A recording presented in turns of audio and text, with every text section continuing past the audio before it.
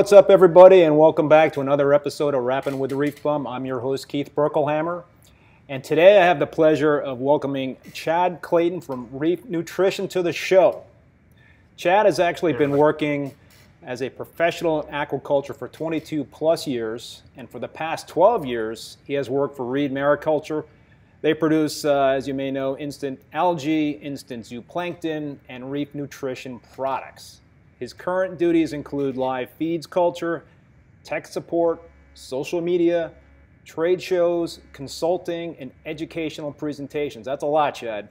He lives in Santa Cruz, California with his wife and 2 kids, and he enjoys hiking, running, playing piano, and just about anything related to the aquatic world. Hey, Chad, man, welcome to the show. Really appreciate you being a guest. Thanks, Keith. I appreciate you having me on. It's great. So, Chad, obviously these are interesting times, and I hope you and your family are doing well and staying safe. Yes, we are. I'm actually very, very happy to be employed. The aquarium hobby is still moving full steam ahead, I'm very fortunate to have been working through all of this even since March. For all of those people that are not working, my heart goes out for sure. So now, is all the facilities out in California, all the personnel working in the, at least remotely in California, or some obviously have to be at the facility? At our farm, we have like 3 people out of the 19 employees that are working remotely, but everybody else needs to be at the farm because all the jobs are pretty much hands-on. Maintaining 1.5 million gallons of algae and zooplankton requires a lot of hands and a lot of eyes and a lot of ears, the algae doesn't take weekends. It doesn't care if there's a pandemic. So we just got to keep the machine rolling, and it's cool that we don't have that many employees. Most of us are pretty much kind of like on an island, on our own island at the farm. We are all doing our own individual things. We're not really indoors. We're in greenhouses, so we're not in offices, very in close proximity to each other. There's none of that. So the distancing is no problem for us. Yeah, no, that's important. I think you guys sound fortunate. A lot of other businesses, it's not as easy, I imagine. So, folks, we have a great opportunity here with Chad on the show, and we welcome you to type in your comments into the chat section. I see Reef KPR is here. What's up? How you doing? Hey, Phil. It's Phil. All right, yeah. Phil's tuned in before. So, folks, certainly chime in with questions. I have a lot of questions for you, Chad. And, Chad, you also, I always ask my guests to, if they can, provide a video. And so Chad did provide a behind-the-scenes video for the facilities there at Reef Nutrition. So we're gonna play that in a little bit. But so Chad, another thing that I typically do with my guests is I ask them kind of like how they got into the hobby, how they got into the business. So what's your story there, Chad? How did it all develop for you? Oh, well, it started off as a hobby for sure. When I was 14 years old, I got my first saltwater aquarium. It was a 55-gallon tank and under gravel filters and cheap, terrible lighting, and that's kind of how it all got started. I used to go to the Shed Aquarium in Chicago as a kid and just loved it. My parents would just sit me down in front of the Lake Michigan tanks, and I would just sit there and stare at them and memorize fish names and then tell people as they're walking by what they're looking at. So you can imagine some little kid doing something like that. It was, it's quite comical. But yeah, that's kind of how it all got started for me. And then I decided once I was ready to graduate high school, I would go to college for marine biology and aquaculture. And I kind of had an inkling that I wanted to be breeding fish and be involved in aquaculture in that aspect as far as the aquarium trade goes and breeding aquarium fishes. So clownfish was where it was at. And yeah, I got a lot of experience culturing live feed organisms at a variety of jobs that I've had. I used to work at ORA back from 2002 to 2006 and got a lot of firsts under my belt for myself, breeding clownfish and dottybacks and cardinals and seahorses. So that's kind of where I got a lot of my experience with all aspects of marine ornamental aquaculture, whether it was broodstock, larval rearing, diet preparation, grow out systems, medication, quarantining, and even protecting our broodstock from Hurricane Gene, which the just slammed into Harbor Branch Oceanographic Institution down there in Fort Pierce, Florida, and we literally had to move all the broodstock into this hurricane bunker and feed them all night, keep the life support systems going, and we saved the company. I mean, it was unbelievable because the greenhouses got ripped to pieces and it was chaos. It was a big mess, but we saved the broodstock. So that was a really crazy thing to be involved with in aquaculture. And then I got a lot of experience with copepods at ORA and then out in Hawaii growing a species of amberjack. And so I came to Reed Mariculture 12 years ago to grow live feed organisms, basically. Tim and Lynn brought me on to grow copepods. They said, these animals are the future of aquaculture. They're the future of the hobby. We'll be able to keep, more delicate species alive with live zooplankton organisms. And it would also be a great, he's like, it'll be great to be a source of starter cultures for copepods. Instead of having to live on the coast somewhere and go and tow a net through the water to get your own plankton, people in Missouri can breed, dwarf angels and buy copepods from us or any of the other vendors out there.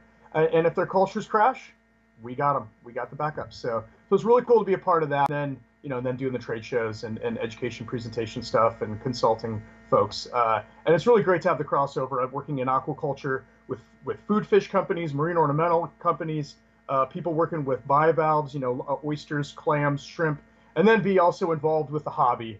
And so there's a lot of overlap with, the algae and the zooplankton that people are using in aquaculture and the hobby. And it's really fun to kind of, talk about those things with hobbyists because, like us, people that have aquariums, they're really into this kind of thing. And so they love to hear how other people are doing it in other, areas of the world. So that's cool.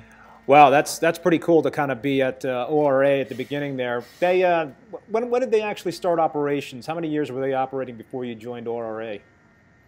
Wow, ORA has been around since the 90s. I know that there was a clownfish facility in the Bahamas, and I can't remember what it was called, but they moved all the broodstock over to Harbor Branch and started ORA, and that was in the 90s. Yeah. So Chad, you kind of alluded to a couple of things in terms of what you're doing at Reef Nutrition, but can you kind of give the folks that are viewing a real good overview of what Reef Nutrition is all about, the types of products that you guys have? Yeah, so we produce and manufacture coral and fish food, and all of our foods, well, most of them are liquid suspension in bottles. Refrigeration keeps everything stable, and so a lot of people like to use our products because they don't need to mix it with anything. They don't need to thaw it out. They just simply can squirt their dose or measure their dose, put it in their tank, and put the bottle back in the fridge. We also specialize in live copepods, so people that are looking to keep animals like mandarins and pipefish and seahorses alive long term can rely on us for live copepods, live zooplankton organisms for those animals. And we also sell a pelleted food that's being used in aquaculture, TDO, and a lot of hobbyists are now using that. Works great in an auto feeder, and people are feeding it to corals and fish. And so, with products like the Phyto Feast, which is a phytoplankton blend, that's our top product. Tigger Pods is in our top 3, and so is Oyster Feast. Oyster Feast and Phyto Feast are primarily used by most hobbyists. That's the power combo that a lot of people like to use. And those products are also used by retailers and people that are, aquaculture and corals. And in fact, we just joined the AZA, the Association of Zoos and Aquariums, the Florida Reef Tract Restoration Program, and they're using our Oyster Feast to feed to corals that are spawning in captivity. Same with roe, our fish eggs. And so it's really cool. And we've got all the other products that are alternative to the frozen stuff, like frozen copepods, frozen brine shrimp, frozen mysis, which are the PE mysis, the Piscean energetics. And so a lot of people like those products because they don't need to thaw anything out. They don't even need to touch it. They just need to, pop the cap, squeeze the bottle, and feed their animals. And our products are highly concentrated. This is another thing we're known for is our Phyto Feast is the most concentrated phytoplankton product on the market. And same with our copepods. We are a commercial facility. We overproduce these items, and we're incredibly consistent. And we try to give people as much biomass, as many animals as possible for their money. because this hobby is not cheap, and feeding corals a high quality food, feeding fish something of high quality, means a lot to people. So we want them to, money well spent kind of thing, for our products. And of course we offer them in a variety of sizes, and we're mostly found in retail stores. We've been supporting the local fish stores since the beginning, since 2005 when our line came out, because we believe that is the lifeline of this hobby. When I was a kid, I used to go to retail stores, and it was like going to the public aquarium. It was amazing. So yeah, it's food for fish and corals, and of high quality, and that's what we bring to the plate. We've been doing this since 2005, and we've come out with a few products here and there since then, and we're pretty happy with the line. It's got a good range of versatility, particle size, nutritional profiles, and different types of animals, and phytoplankton and cells and things like that. So yeah. So I think this is a good point to show that video that you shot for us, Chad. So let me play that video, and there will be a little bit of a lag, but yeah, if you can kind of like narrate over that. Let's roll that. Here we go. So we got the first clip that's kind of showing the product in the bins. Okay. Should come up on the air. There we go.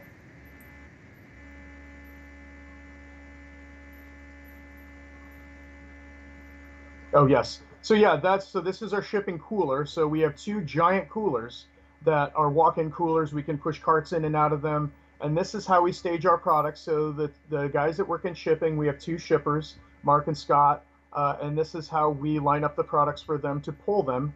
And they get there typically really early in the morning, pull all the products they need, and everything's well organized. And we take orders, we fill styrofoam boxes, pack the ice, and tape them up and ship them out. FedEx. There's a Reef Hobbyist magazine. We've been supporting that magazine since it started.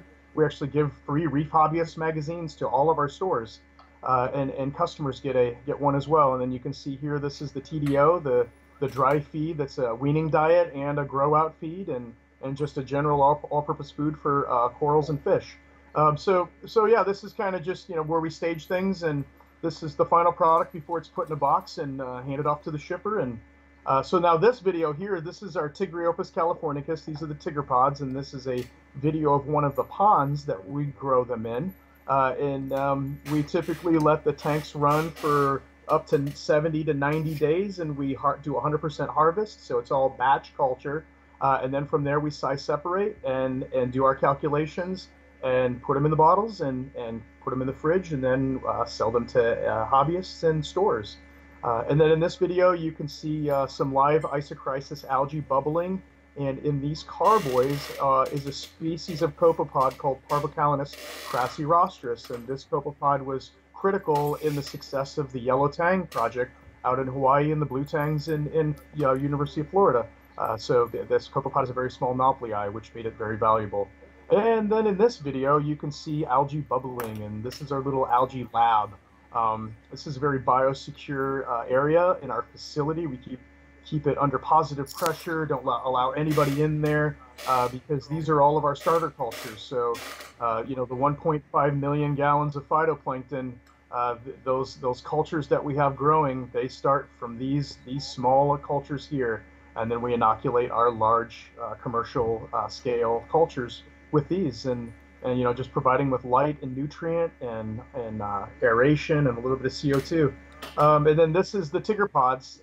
This is one of the products that we're very famous for, the live Tigriopus californicus that are native to the west coast of North America, and we have them fully domesticated. We've been growing them for about 13 years in our greenhouses.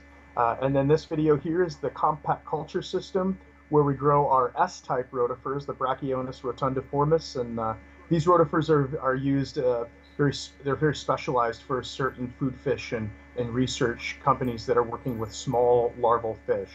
And in this video here we have the Apocyclops panamensis. This is another copepod that I work with. We call them apex pods for the hobby. These animals are being used in marine ornamental aquaculture as a first live feed organism for larval fish, and also in conjunction with other live feed organisms like rotifers. And so we basically culture these without feeding them live algae. It's nice. We have a little refrigerator. We dose out our RotaGrow Plus to them every hour on the hour, 24 hours a day, and everything is automated. You can see tubes and heaters and bubbling and all that stuff. So we try to automate things so that we're not spending all day long in these areas, so that I can do things like this. Yeah, it's all about the automation with Reed Mariculture, and unfortunately, I can't show you the large scale algae production because there's a lot of proprietary stuff there, and we're one of only like 3 or 4 companies in the world that are growing marine microalgae on a large scale for aquaculture. So we keep all that stuff hidden. I jokingly call it Algae 51 because we don't even let people know the location of our facility. So yeah, that was kind of cool little walkthrough, a little sneak peek behind the scenes at Reed Mariculture. It's not common for that kind of thing to happen. So the people that are tuning in now, that's a nice little treat for you guys. So has COVID impacted you guys at all in terms of production? So basically, the aquaculture side of our company is still doing great. We're thriving. There's the big fish farms and oyster hatcheries all over the world are still doing their thing because these guys are just farmers, and there's maybe a few people working on the farm, and they're already distancing themselves anyway, growing fish. It's not like they're working in an office or in a classroom or something. And so all those companies still continue to thrive. Even though they're international, and the hobby is still hanging in there. People are still, feeding their corals, feeding their fish. They're not just shutting everything down and letting everything die. A lot of people are stuck at home, and so they're actually paying more attention to their aquariums, and I'm sure the glass looks a little bit cleaner. Yeah, a lot of people say that. Yeah, but other than that, we've had to be flexible with certain employees that have young kids like myself. I've got a 7-year-old boy and a 4-year-old girl, and we're having to homeschool my son this year, and my daughter isn't in daycare, so the Reeds are very flexible with me. I get to be home a couple days a week and do things like this, and work remotely. And we've got some other employees with young children that are with teens and 12-year-olds that are actually coming in and helping us out, helping us label bottle caps and label packages, and so we're it's a big family. We all just kind of jump in and make it work and do whatever we have to do, and that's what I love about Reed Mariculture. This is the longest I've ever been with a company, 12 years, and they definitely treat all of us very well, and there's a lot of employee longevity. We've still got a couple of guys with us that have been there since the beginning, since 1997. So. Wow, that's pretty cool. That's always great to see. I mean, that's a sign of a really good, solid company when you kind of have that kind of longevity. So that's awesome. So we got some more folks joining the live stream here. We got Atomic Aquaculture Ben. I don't know if you know Ben there or not. We've got Battle OCR, and that person is asking, any big fish eat pods? I never see like my tanks or anything go after them. The bigger fish tend to eat the larger copepods, just like the dead ones. Like our arctopods are 3,000 micron. They're twice the size of a tickerpod. And so typically people feed the arctopods to their larger fish. I know there are some wrasses that will peck at live copepods, some of the bigger wrasses. Hey, doggy. It's my golden retriever puppy who's been bumping up against my leg. Huge paws. Wow. Sorry about that. His name is Wilson, and he's getting a little hyperactive here, so don't mind him. Go ahead, Chad. I'm sorry. So yeah, the arctopods would be appropriate for big fish, and those aren't alive. So you're looking at 6-month shelf life on those for our arctopods, and that's what I recommend if you want to get some pods into your big fish. So let's talk about your coral feeds, and you mentioned that Oyster Feast and Phyto Feast, right, are probably your two main popular products.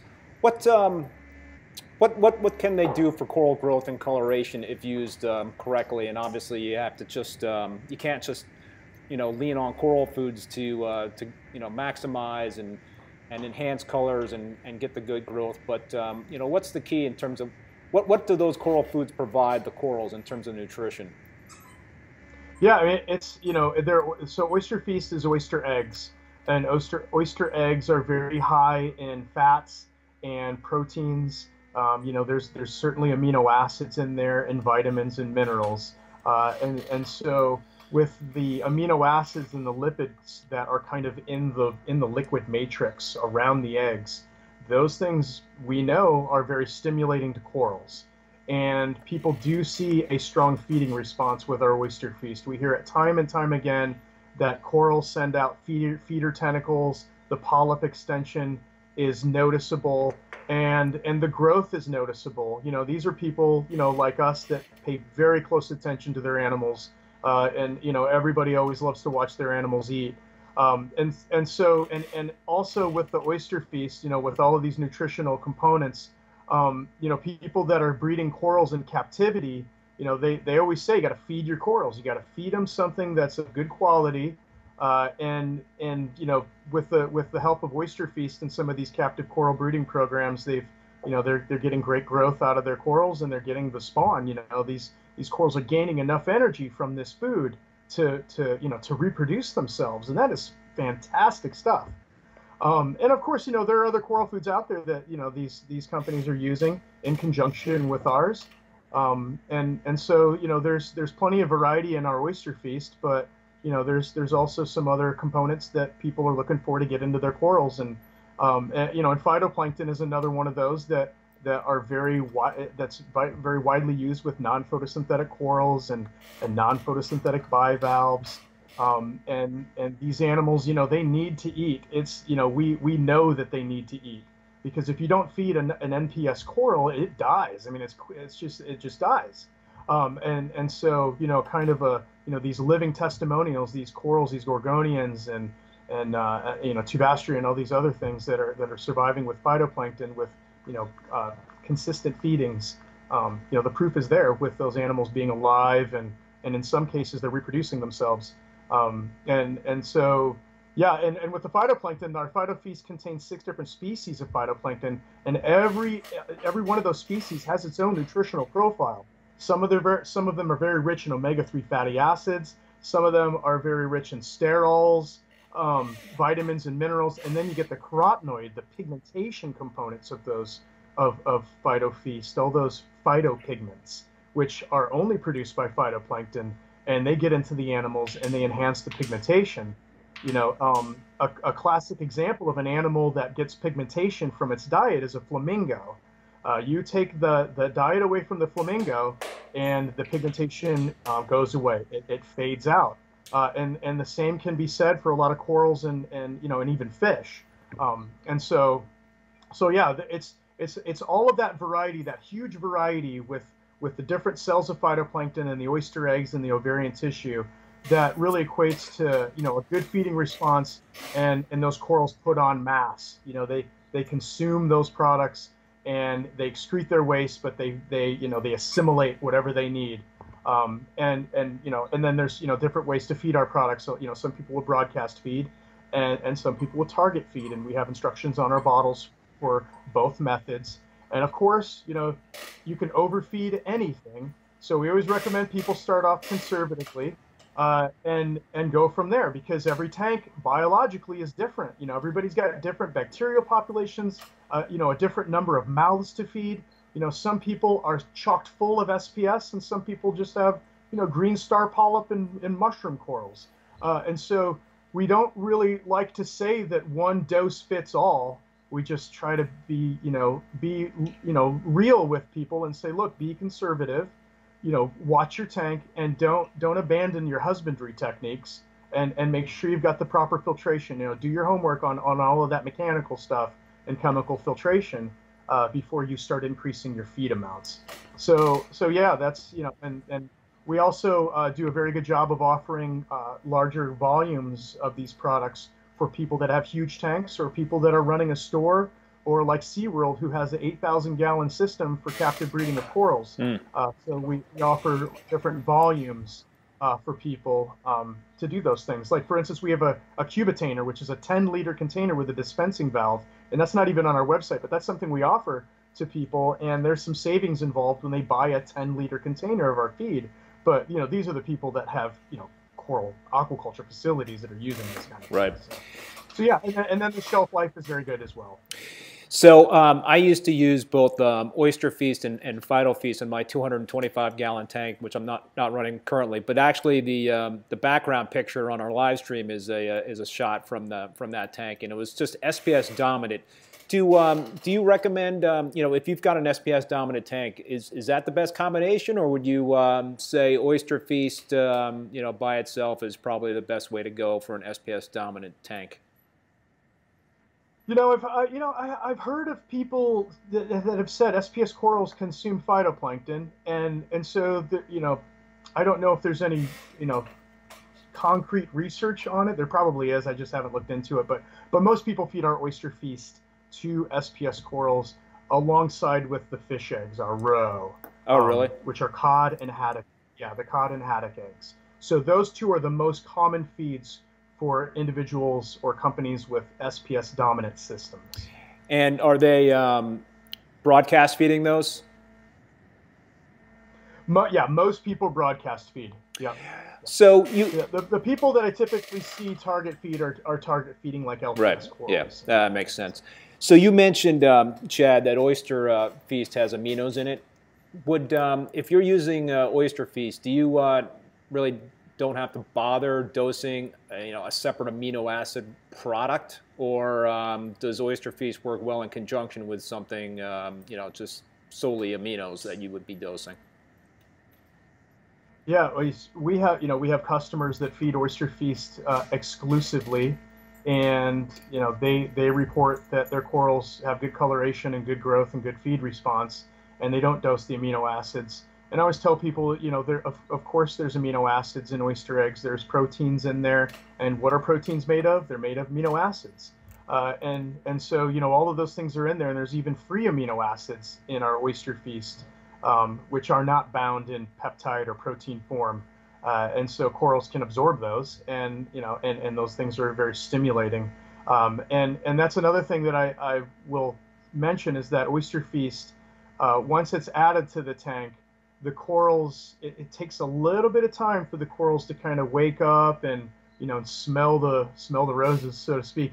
And then they start to get into more of an aggressive feed mode, and that's when individuals will follow up with like the roe or the Rhodey Feast, because then those corals are kind of in this more aggressive feed mode. They're capturing the food particles. They're in active consumption. They're swelling. Those hydrostatic membranes and things are filling up and swelling. So, the Oyster Feast really is what makes the powerful feed response. Gets them going, and then they're consuming the oyster eggs, and then you can follow up with other things. Is it recommended to feed, these feeds for corals at a certain time of day? Do you need to turn the protein skimmer off? Yeah, so a lot of people will do that. They'll put their skimmer on like a feed mode, so they'll turn it off for about 30 minutes if they're going to do a broadcast feeding scenario, and then let the corals just soak in the food for 30 minutes, even up to an hour.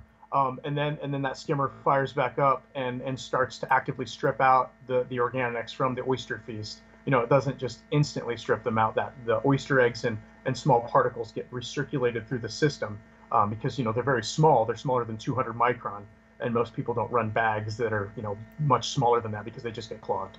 And then as far as feeding times of day, it's kind of all over the board. A lot of people will feed during the day, and people will feed at night. So I don't know which one is more appropriate. I know some corals do better or some corals are more active at night. And so there might be some credence in feeding your corals at night. Of course, it would take some observation and and experimentation, but for the most part, people feed during lights on. Yeah, that's what I've done when I've used your products. Is I just basically would feed in the early evening when one of the times when I'd be feeding the fish, I would just kind of mix it in with the fish food and kind of broadcast feed it. I don't even think I turned the skimmer off, but it definitely seemed like I was my animals were corals were benefiting for sure. Yep, absolutely. Chad, what's different about Reef Nutrition versus other coral feed companies out there and other fish companies that offer nutritional products for fish and corals? How do you guys? What's unique about you guys, and and how do you kind of differentiate yourself versus the competition? Well, one thing that sets us apart is the liquid suspension aspect of our feeds and just how easy they are to use. And refrigeration is the preservative. Basically, we don't have to add any extra chemical preservatives to stabilize the products for like a room temperature scenario. And also, our products are individually specific. So we don't take a bunch of things and bake them and combine them into a powder, and we don't just grab a bunch of ingredients and just combine them into a single product. We like to keep all of these things separate so that the hobbyist can use the individual products as they need them, and use the phytoplankton when they just need phytoplankton, use the roe when they just need roe, and it gives them the luxury of kind of switching back and forth between these different feed types. And also we produce some of these foods ourselves, and one of the things that sets us apart from all the phytoplankton producers out there is our ability to grow phytoplankton on a massive scale, on a commercial scale, and pack a lot of biomass into a bottle. So our PhytoFeast 6 ounce is 20 times as concentrated as any of our competition. And our basic layer algae is 45 cents a gram, and our top competitor is $9.22 a gram. So if you're buying phytoplankton from somebody else, you are most definitely not getting what you pay for. There's nothing wrong with the phytoplankton that those people are selling. It gets eaten. It just gets eaten a lot faster, and you can feed it out way faster. And also our phytoplankton, our PhytoFeast, the algae's not alive, and so we can keep it. The hobbyist can keep it longer. We're talking 9 months is our best buy date for our PhytoFeast. We just extended it after extensive testing and customer feedback. And what's great about corals and invertebrates that are filter feeding, they could care less if it's alive or not. There's people that have kept fish alive for decades on dead things, on prepared foods, and the same goes for corals. And so that's a huge thing that we bring to the hobby. Nobody even comes close to the amount of algae that we harvest. We harvest more algae in one day than all of our competition combined, probably in a year. And so it's significant what we bring as far as that goes. And then the copepods, we're just very consistent with our live copepods. We've got some very good protocols in place, and we're very consistent. And that's another thing that people rely on us for, is the consistency. Every bottle is the same out of every single batch. We have very rigorous testing. We actually look at our phytoplankton and our zooplankton under the microscope every single day. And we also have a very strict biosecurity plan at our farm to prevent contamination, because we have learned in aquaculture over the decades that contamination can bring a company to its knees, and everybody loses, including the lowest paid employee and the owner of the company. And so we have a very strict biosecurity plan in place. We don't allow people to go surfing, fishing to a public aquarium and come to our farm, any of our employees. And we also have a workflow where people are not allowed in certain areas because they're considered contaminated. And when we first got this rolling, and some of our employees that are no longer with us were kind of ignoring these biosecurity rules, they just got sent home without pay, because we can't risk our facility, and we certainly can't risk selling somebody, a live feed culture of rotifers that's contaminated, and then contaminate their facility with what we've sold them. And so we take those things incredibly seriously, and this is what has kept us at the top. And product quality is huge, and product consistency is huge.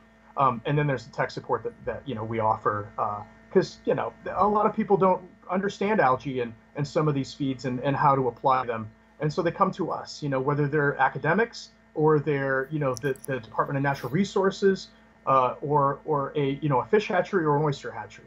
And so we have our finger on the pulse of aquaculture, and so we have a good understanding of how these feeds can be applied to a number of animals in aquaculture. And a lot of these people could do their own research. Google is there, but they come to us, and we give them the best advice we can after doing our own research, and we even give advice to people that are using our competition's products. So what percentage of your products are sold to professional institutions, aquariums versus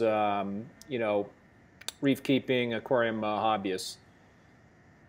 So I'd say on the reef nutrition side, the majority of the products, probably what, 70% of the products are sold to hobbyists, to stores and hobbyists, and then the rest is like public aquariums and academics, and a variety of other weird things. Some people do environmental testing and molecular biology on some of our feeds, and so yeah, that's how it goes. And then basically for our entire company, aquaculture is the majority of what we do, and then reef nutrition. So it's like 60-40. So we do have, we are spread out pretty good. We have a good portfolio as far as our customer base goes, and we have some pretty random customers. In fact, SpaceX just reached out to us about potentially sending copepods up into space. And I was like, what? They asked me if they could handle being, put in a rocket and sent into zero G, and I was like, that is probably going to be the weirdest question I've ever had. Well, and so it's not like there's going to be a devastation of life if it doesn't work out, right? Yeah, and they've sent all kinds of animals up, Drosophila and frogs and all kinds. Like, yeah, copepods are going to have no problem going up into space. Probably just like nothing. Yeah, I was just like, can I get my logo on the rocket? Yeah, there you go. Branding opportunity. Yeah, no kidding. So Chad, let's.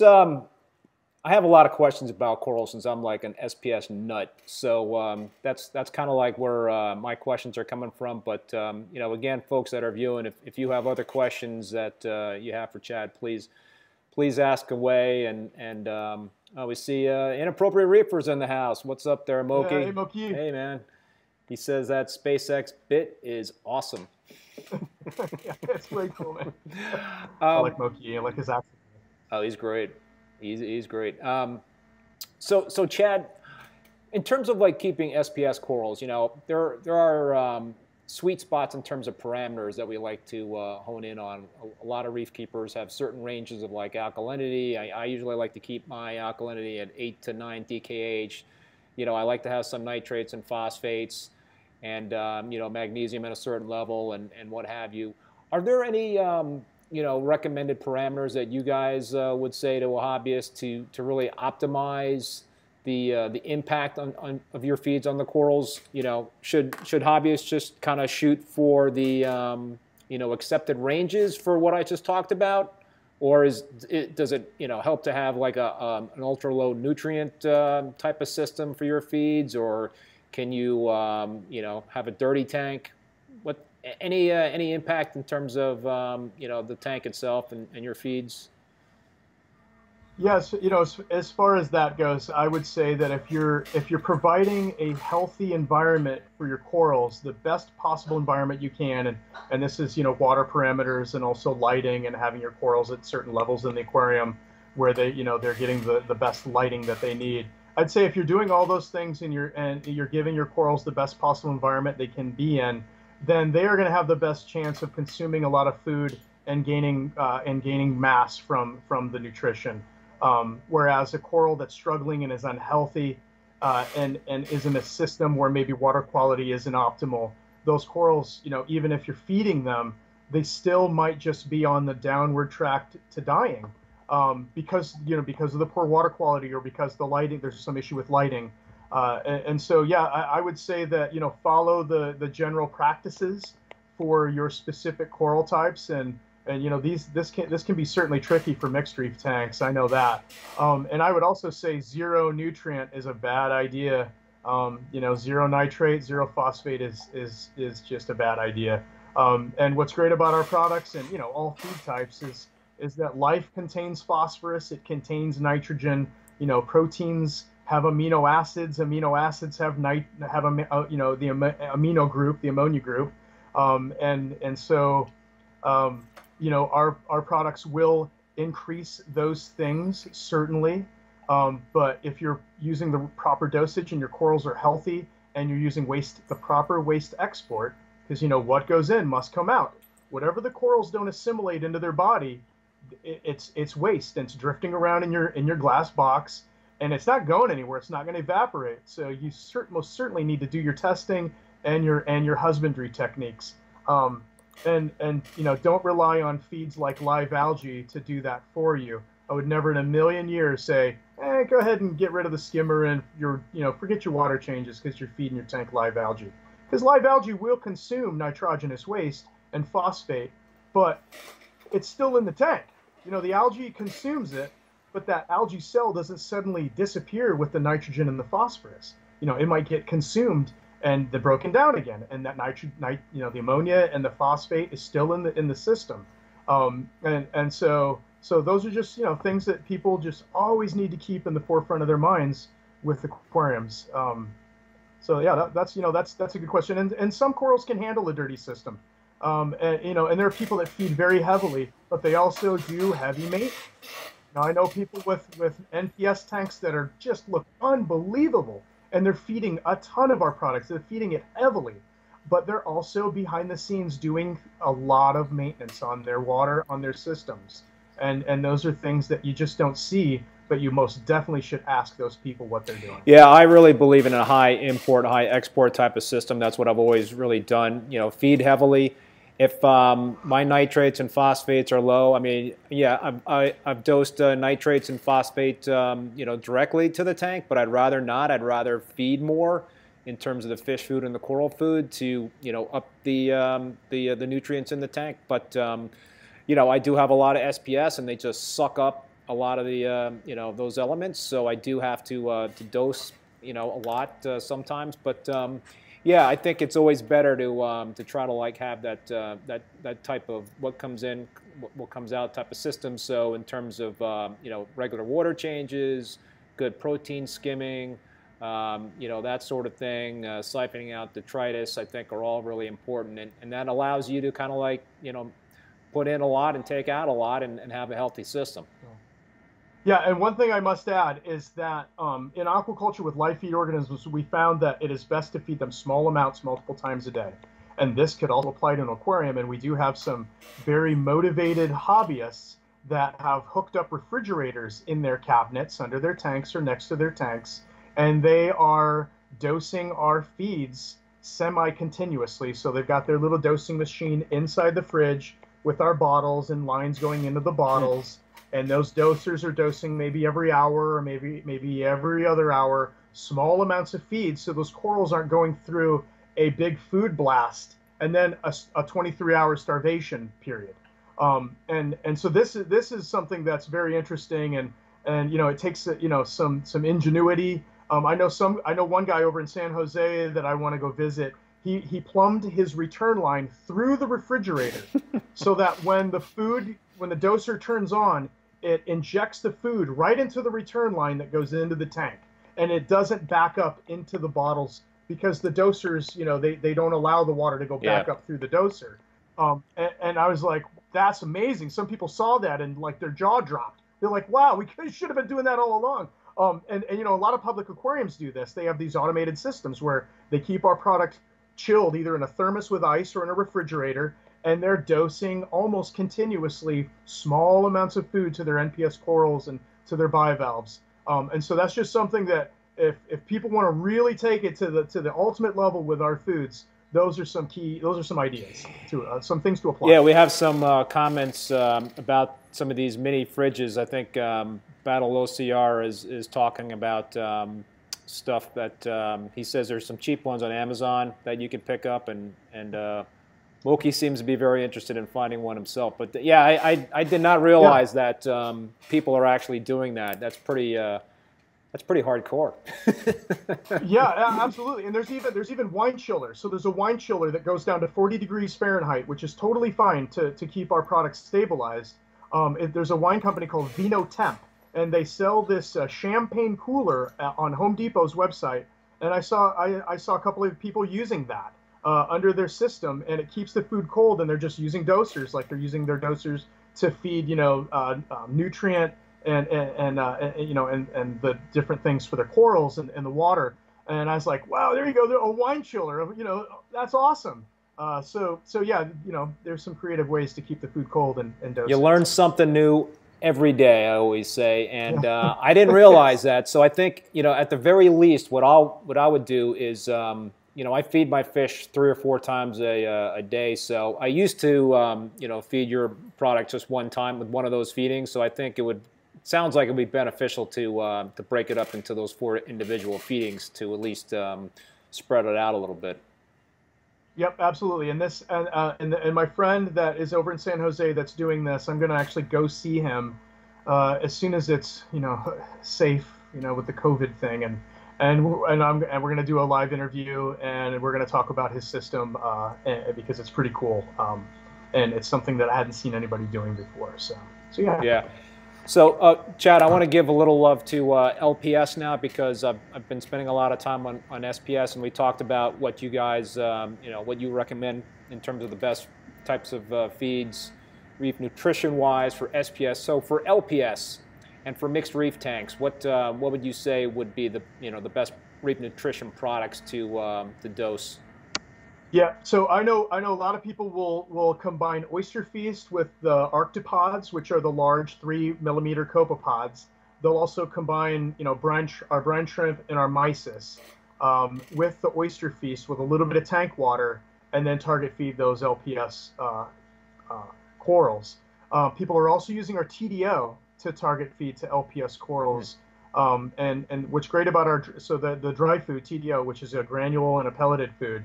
It comes in a variety of sizes, so it does come in some very smaller sizes. In fact, it comes in a powder form, which is 75 to 250 micron. And so there are now more hobbyists that have been experimenting with the TDO, mixing it with some of our other feeds with a little bit of tank water and target feeding their corals, and they're loving it. And so it's awesome because TDO has that red carotenoid, which enhances pigmentation, acts as an antioxidant. So it's really enhancing coloration in like acans and euphilia, and people are also target feeding TDO, even the pellet, the 1.7 millimeter and the 2.3 millimeter to bubble tip anemones and some of the bigger anemones. And so when it comes to LPS corals, yeah, you can get that Oyster Feast in there. You can mix it with some of the larger organisms that we work with, the copepods, the brine shrimp, and the mysis, even the roe. And they're kind of making just this really cool slurry cocktail, and adding a little bit of tank water, because we recommend that you add that tank water to kind of warm the food up. You don't want to cold shock your colonies if you're target feeding, and so it takes the edge off of that for the corals. But yeah, when it comes to LPS corals, man, they could eat quite a bit of our products. Anything goes with those guys. I mean, I have a lot of like alveopore and gonopore in my tanks. And I have, some hammer coral, and I got a torch in there. But I've never really target fed, those corals. I've got a couple of, what do I have? I'm not an LPS guy, so I'm not remembering all these names. But what's the importance in terms of target feeding versus broadcast feeding for LPS corals? I mean, is it really necessary? Do you guys recommend doing that, or? I don't know if it's necessary, but they certainly get more nutrition at one time versus having to scavenge it out of an aquarium that's kind of swirling and water's moving quickly. It's just certainly a more concentrated dose, and they can absorb more of the food at one time.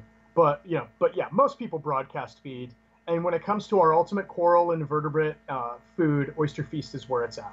If anyone's listening right now that are looking for our top coral invertebrate filter feed product, Oyster Feast is it. That's the one you should certainly focus on, and then you can mix it in with some of our other products like the fish eggs, the roe, the Rhodey Feast, the beta brine shrimp, copepods, those things. I got to get one of my LFSs to stock that stuff, because the Oyster Feast is awesome. But I live in Vermont, so I don't have a lot of places around to shop in terms of that sort of thing. But yeah. Where do you need to go? Do you need to go to like the capital, Mount Pillier? Burlington. Burlington, okay. Waterbury. I think there is one LFS that does carry your products. I called them, and they said they would call you guys up and order some. So I got to follow through up on that call to make sure they do that. But yeah. So Chad, you mentioned the TDO Chroma Boost, Can you talk about that in terms of the for feeding fish and what are the different options there? Yes. So yeah, one of the things that people love about TDO is the versatility because of the size of the different sizes that it comes in. And so the most popular sizes are like extra small, small, and medium. Extra small is great for very small fish, like very small gobies and blennies, and some of the smallmouth fish like wrasses and some of the smaller anthias species. And so it's just, this TDO is such a high quality dry food. It is being used in aquaculture by companies like Biota. They're using it to wean yellow tangs off of live feeds, mandarin dragonettes off of live feeds, clown triggers. A lot of the species that they're working with, they use TDO. And a lot of the clownfish breeders in the U.S. use TDO, not just because it is a nutrient-dense pellet that is really fully assimilated into the animals. Very little waste is produced when these animals consume this. But it also, we took this food and top dressed it with a freshwater species of algae that is rich in this red carotenoid, which enhances the pigmentation in these clownfish, the true perks and the ocellaris. Because if you don't include these things into their diet, they do not look wild type. Now, you take an ocellaris that is raised without certain carotenoids in its diet, and it'll be yellow or brown. And you look at its wild type counterpart in the ocean, and those fish are very rich orange, almost red, and they're just beautiful. So clownfish breeders love this food, not just because it comes in a variety of sizes, and they can start weaning these fish at a very young age. In fact, they're starting to introduce this food at day 3, before these fish even go through metamorphosis. And they've eliminated hatching brine shrimp because this weaning diet is so useful and it's so good for the fish that they can skip using Artemia and brine shrimp altogether. And once their fish are onto this dry diet, they grow very fast and it's much easier to take care of them. And so with all this being said and all these things being done in aquaculture, it's going to be absolutely beneficial for your fish and your corals. And you can buy, the TDO value pack, which is 3 different sizes. So if you have very small fish and huge fish, or, big, like, trigger fish, you can buy a variety of sizes, and you can also combine them in an auto feeder. And your fish, you can feed your fish as often as you like in an auto feeder. TDO is packaged in Mylar bags, which prevents gas exchange, gas invasion into the food. We also put moisture absorbers and oxygen absorbers in each package to prevent oxidation of lipids and to prevent rancidity, anything going wrong. We really go to great lengths to protect the quality of the food. And so this is not like a jar of food. It's a Mylar package with a little spout with a little bitty pour cap. That way, not a lot of oxygen and air gets into the food. And we also recommend people keep it refrigerated, but some people don't, and they don't really report anything negative. We have a best by date of a year, but people typically go beyond that without any negative issues.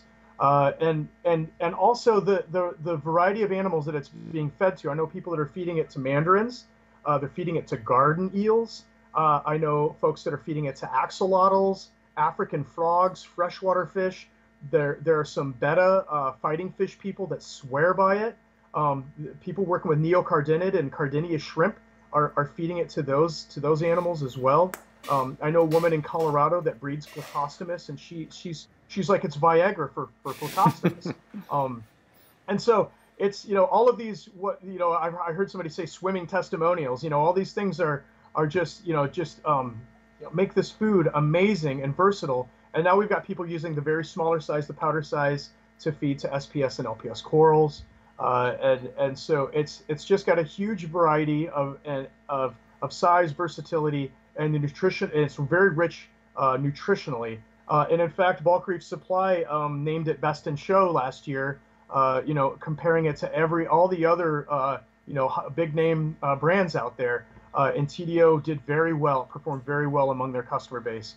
We're thrilled to hear that because they'd only been carrying it for like 11 months. Wow. And so they continue to place huge orders and keep it rocking and rolling. And we went with bulk reef supply because it's hard to get another dry food into a pet store. It really is. I mean, if you walk into some of the bigger stores, there's entire aisles dedicated to flake food and pelleted food. And my gosh, how difficult for a consumer. And so TDO is actually making its way into some of those smaller shops where the owners and the employees actually use the food. They swear by it, so they can easily recommend it. Here's TDO, we use it. Look at our clownfish. Look at our beautiful display tank fish. They're healthy, they're colorful, and it's an easy pellet to work with. In conjunction with all other feed types. People are feeding frozen foods. That's fine. But yeah, it's a wonderful food. It's great, and I've used it myself. I used Otohime, which so we buy the pelleted food from Japan. It's called Otohime. And Otohime is a global fish hatchery diet. It's being used in a number of applications: flounder hatcheries, sea bass, amberjack, cobia, redfish, snapper, bream. All over the world, this food is being used. And so we import it into North America. We top dress it with astaxanthin, and we package it appropriately for hobbyists. So, Chad, I want to do a time check here. We're a couple of minutes before the top of the hour, and I want to be respectful of your time. I have more questions, but if you need to, I'm good. You need to roll, you can roll. But yeah, so again, folks, if you wanted to ask questions, just put it in the comment in the chat there. But Chad, what I'm interested in also is. There's options for customers to culture their own, food with you guys. So you have kits that you can, use to culture rotifers, right? That's correct. Yes. So rotifers are one of the most popular live feed organisms in aquaculture, in fish aquaculture. So, for instance, the clownfish breeders are the most of the clownfish breeders are using rotifers as a first live feed organism for their larval fish.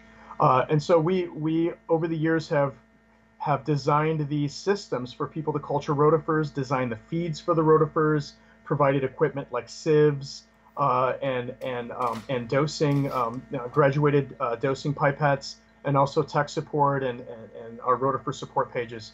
And in fact, this year we're finally releasing a new filter. It's a hang on the back filter that hangs on a bucket, and we're calling it the RotiClean filter. And my good friend Ben here is on with us right now with Atomic Aquaculture. He's the whiz kid behind this filter. He manufactures it for us, and we're going to start selling it to the people that are currently working with rotifers and anybody that wants to take on these animals. And rotifers aren't just being used in clownfish aquaculture. We have stores that are growing rotifers either in the back room or they're growing them on the show floor, and it's a great talking piece. Customers walk up and say, "What is that bubbling in that cone?" And they strike up the conversation, talk about rotifers and the benefits, and so people are feeding rotifers to their corals too. They're feeding live, fully enriched rotifers to SPS and LPS corals. They're also feeding them to Anthias and some of the smaller mouth fishes, and so it's really cool to be able to provide all of that, all the equipment, the food, the live rotifers, these the contamination-free live rotifer starters, and to people. And if they have a crash, if they lose their rotifers, we got them, because we have a 2 billion rotifer culture system at our farm. In our biosecure room where we grow our rotifers, we have a 1,000-liter tank, and it is chocked full of rotifers. You can practically walk on the water. There's so many of them, and so. And the only reason why we grow that many is because we have fish hatcheries. Like, let's say you're in Norway and you're growing cod, and you had way more cod than you were expecting to hatch, or your rotifers crashed. Who are you going to call? So they call up Reed Mariculture, say, "Look, we need 1 billion rotifers. We need them shipped, in 2 days. Done. We got you." And so, we get all hands on deck. We get a couple people over at the rotifer room. We start bagging up rotifers because we'll do like 10 million per bag. So you can imagine 1 billion rotifers at 10 million per bag. That's a lot of bags. How do you count those things? I mean, do people get shortchanged sometimes? Yeah. So we absolutely do quantify all of our cultures. We quantify before we sell. We quantify just so that we know what we have. But yeah, what we do is we take a subsample. So this is a very common practice in science and in aquaculture. Is you take a very small sample from the large volume of culture that you're working with. You count them all under a microscope, and then you do the math. So let's say you've got a 2,000-liter container. and you count, one rotifer in a milliliter. So you just multiply that one rotifer times 2,000, and that's how many total rotifers you have. And this is what we do for our copepods, and this is what helps us be very consistent with our packaging, with our biomass, with the amount of animals per bottle per bag. And then we add in, we add in 20% extra for any counting error. We do tend to take 3 samples and then average them out, but there's always going to be sampling error. So we take that into account, and we add 20% to 25% to account for that. I'm sure folks are getting more than what they thought. So I was just busting your chops. That's all right. One other thing I'm curious about, Chad, is there a certain time when when you start a new tank, let's say, a brand new tank, and you're cycling and it's done with the cycle and you're establishing the biological bed? Is there a certain amount of time that you would recommend waiting before using your feeds for a new tank? Yeah, absolutely. So when it comes to copepods, when it comes to seeding the tank with copepods, and we offer 2 species for doing that. You want to wait till you start seeing some algae growing on the glass and on the rocks. The brown algae, the diatoms, the filamentous algae, hair algae. You start seeing those things. Typical things that happen in a new tank. Once you start seeing those things, then it's cool to add copepods, because you can dose phytoplankton, like our PhytoFeast, to those copepods to provide them with some nutrition, but it's good for them to have food already in the tank that they can munch on in between feedings. And as far as our products go for, when you started to add corals and fish, you certainly don't want to go overboard. You want to be very conservative with the dosing. If you've got a tank where you've got 1 SPS coral, or I don't know anybody that has a tank and just buys 1 SPS. That's hard. Yeah, it's hard to just buy 1 stick and say, okay, I'll wait a week. Most people buy a whole bunch of them all at once, and that's awesome if you can afford it. But yeah, you want to start off with our smallest volume, a 6-ounce bottle of Oyster Feast, and be very conservative, even if you have to go with half our lowest dose. So our lowest dose recommendation is 1 teaspoon per 100 gallons per day. You can go half of that, or even lower, and just nothing good happens fast in this hobby. So crawl first before you can stand up and start walking. Take your time, because just dumping an Oyster Feast to a tank that has 10 frags of corals that are this big you're just going to pollute the tank, or you're just going to spend more money doing water changes, or at best you're going to drive your skimmer crazy. So yeah, just take it slow, and then once you get up to the point where your tank is chock full of corals, and you can start working your way up to the larger volumes and adding more per day. Yeah, that's that's certainly what I would recommend. As far as TDO goes, when you start adding fish, it's fine to buy a 3-ounce bag and just feed them as much as they can eat within a couple of minutes. That's kind of the rule of thumb in this industry, and I know people that will feed their pelleted foods to their animals a couple times a day. So yeah, just and you can even do it by hand. A couple pinches here and there, and even in an auto feeder where it's got you got it set very low and it's only spilling out a little bit of food. But yeah, start slow, be conservative. Don't go crazy. Yeah, I absolutely am on board with nothing good happens in this hobby when you do it too quickly. That's for sure. Taking your time and patience, that is the key to success. Absolutely. Chad, just one more question for you. Any new products in the pipeline that we should be aware of, or? So the only new product that we're releasing is the RotiClean filter for people that want to culture live rotifers. We're having some people tested on copepods to see if copepods can thrive with that filter. So we're working on that. But as far as new products go beyond that, nothing new. We have been working on a new website for over a year, and we're actually getting ready to release it this month. We've gone with Shopify. We have a whole new shopping cart experience. We're offering subscriptions to those folks that don't have a local fish store that carries Reef Nutrition, and they want to have access to our feeds in an affordable way. We're looking at flat rate shipping for people that, East Coasters, where shipping can be, $30 for 1 bottle. That's FedEx. That's what we have to deal with. We don't charge extra for shipping. shipping's a nightmare for us. Yeah. People, hobbyists complain about it, but for us, it is like the bane of my existence. And so we're looking for we were getting very close to finding ways to make it flat rate for everybody. Shipping will never be free. It'll never be free from us because that's insane.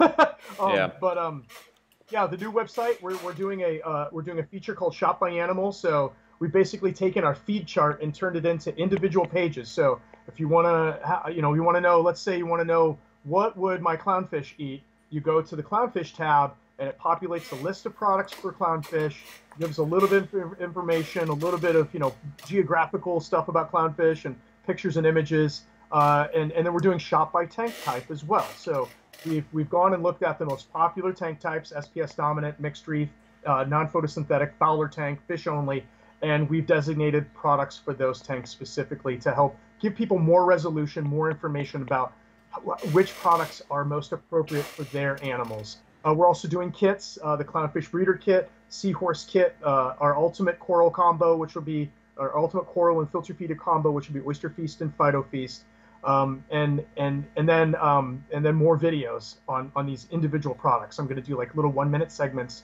on each product to talk about the positive attributes and how to use it and what to look for. And of course, our tech support is always going to be there for people to send us emails or give us a call, whether it's through social media or through email.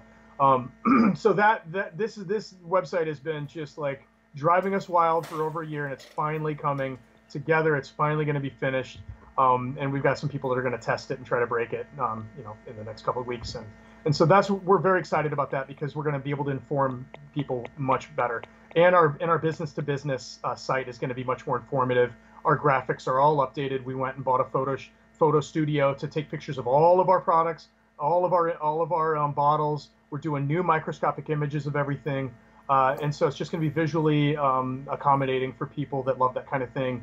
And it's just going to be a better overall experience. And we finally, come into the new age. We're not back in the '90s with this website. So, Chad, when's the new website going to launch, and when do you think the flat rate shipping will happen? Next month. Awesome. September. That's a beautiful thing. And one thing I must say is if you have a local fish store that carries Reef Nutrition, just buy it from them, because you don't have to pay for shipping through your local fish store. And we love you to support your local fish store. Important. And in fact, the majority of our customers do prefer to buy from their local fish store, even though they can buy direct from us. We sell direct. We've always sold direct. And the reason is because not everybody has a fish store that carries our products. And there are actually people there are aquarium hobbyists that don't have a store at all.